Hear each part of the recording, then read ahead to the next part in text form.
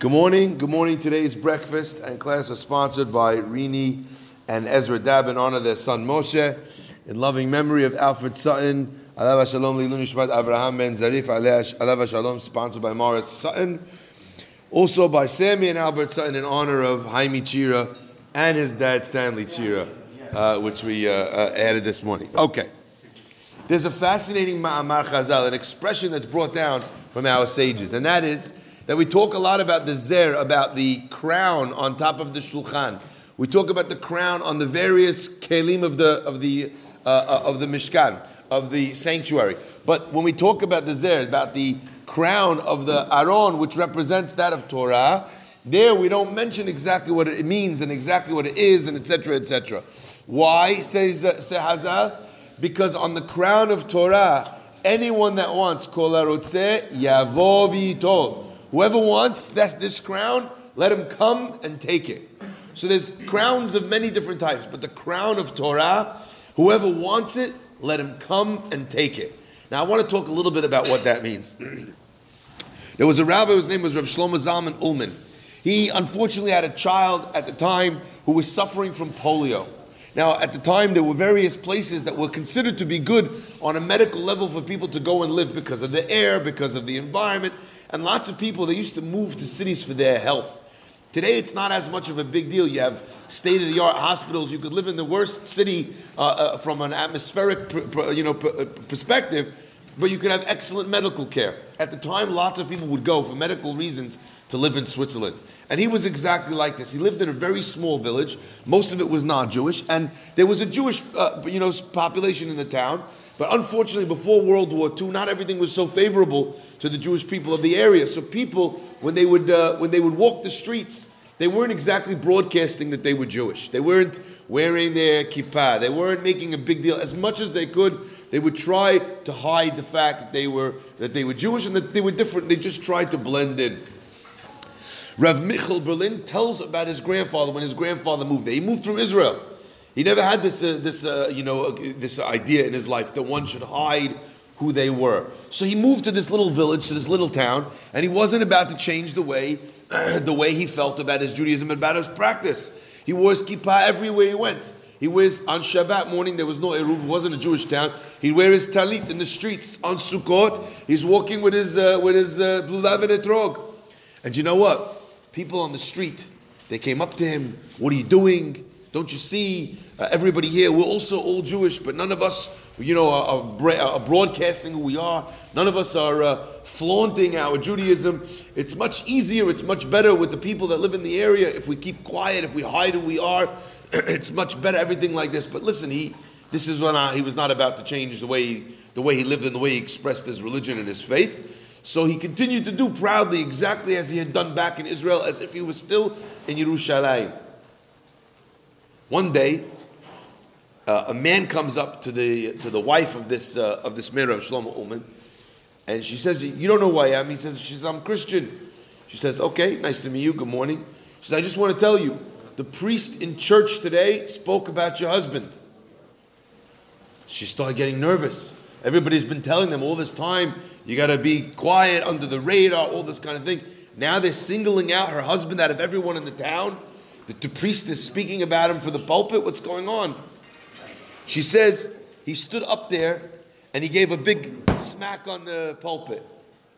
And he said, "How is it that we Christians who are living in a Christian town, we're the majority of the town, but there are people in this church, in this parish, who are embarrassed to do their religious rites, their religious deeds, their religious practices. We would all do well to learn from this new Jew who just joined our town, from out of town, who wears his religious hat wherever he goes.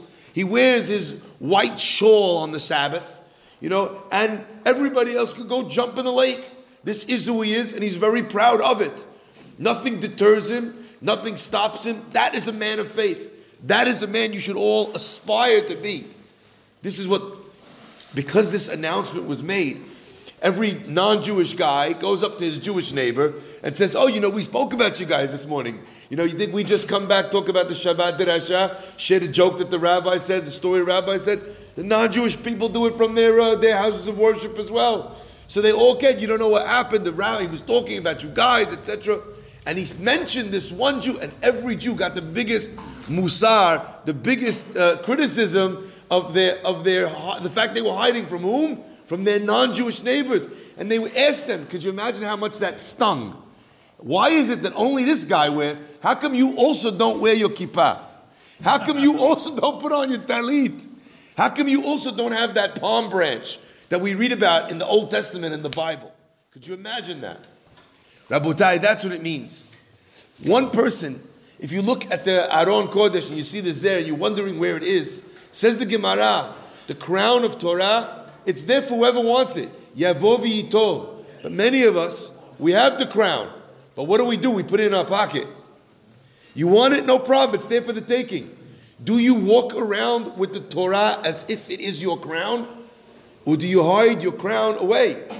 That's the question that the Gemara is posing. This man, he taught an entire town what it meant to be open and to be happy and to be proud of his Judaism. Rabotai, my father and I were just reminiscing. We were in London, and our lawyer, whose name is Phil Pfeffer, a great guy, comes up to my dad and he says, Rabbi, he says, I'm so happy to meet you. He says, why? He says, your whole life, my whole life, professional life, I've been talking about you. He says, you've been talking about me? He says, I've been talking about you. Why? He says, because all the time, when we need to open a school, or a synagogue, or a whatever, the case that I quote is the case of Fari versus the state of New Jersey. It is case law. It is used across the entire United States when any member of any faith is attempting to open a Bible study group, a synagogue, a church, a mosque, whatever it is, to exhibit and to use freedom of religion. Why? There was actually another court case that went to a higher court, by the way, to a Supreme Court. This was a court, this was a county court against Monmouth County. But the language that they put in there is so expressive and it's so effusive and it's so emotive that it gets quoted because there's no wiggle room.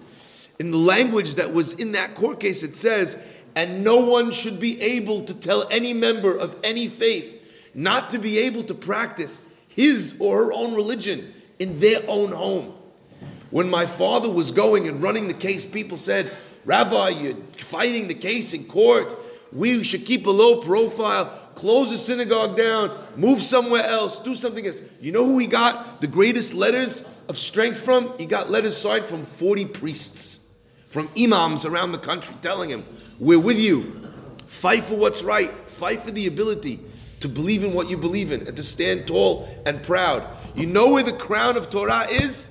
It's sitting on the table. Anyone who wants, Yavovi Yitol, pick it up, put it on your head, and be proud of who you are and what you are.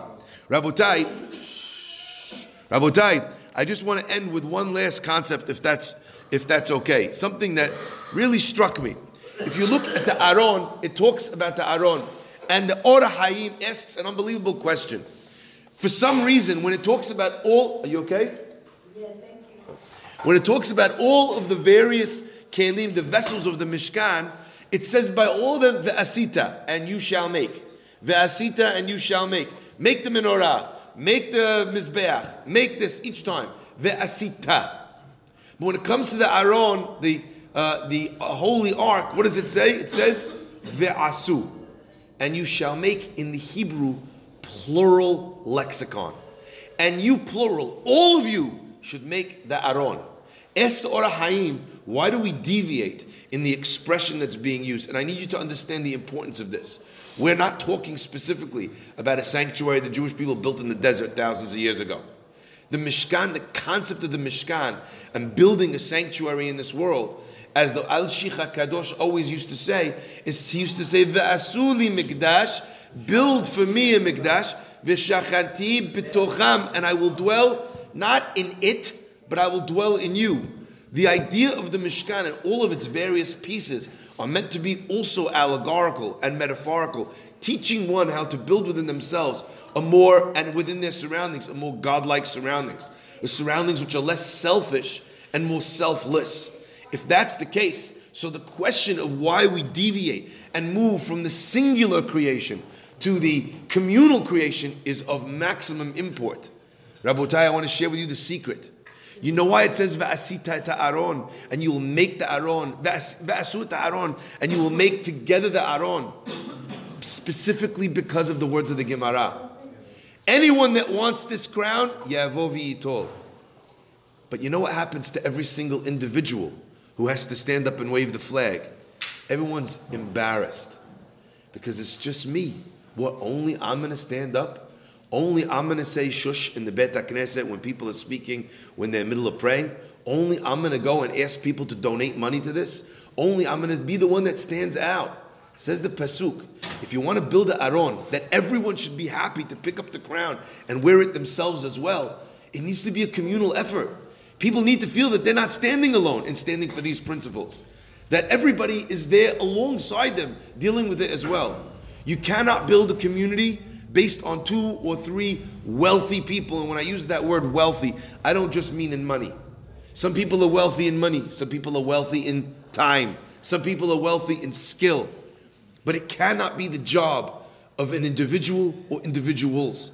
It needs to be where everybody stands up and says that this synagogue, this school, this charity, this drive, what we're doing this coming Sunday to deliver the gift of warmth on the streets of New York City to its homeless.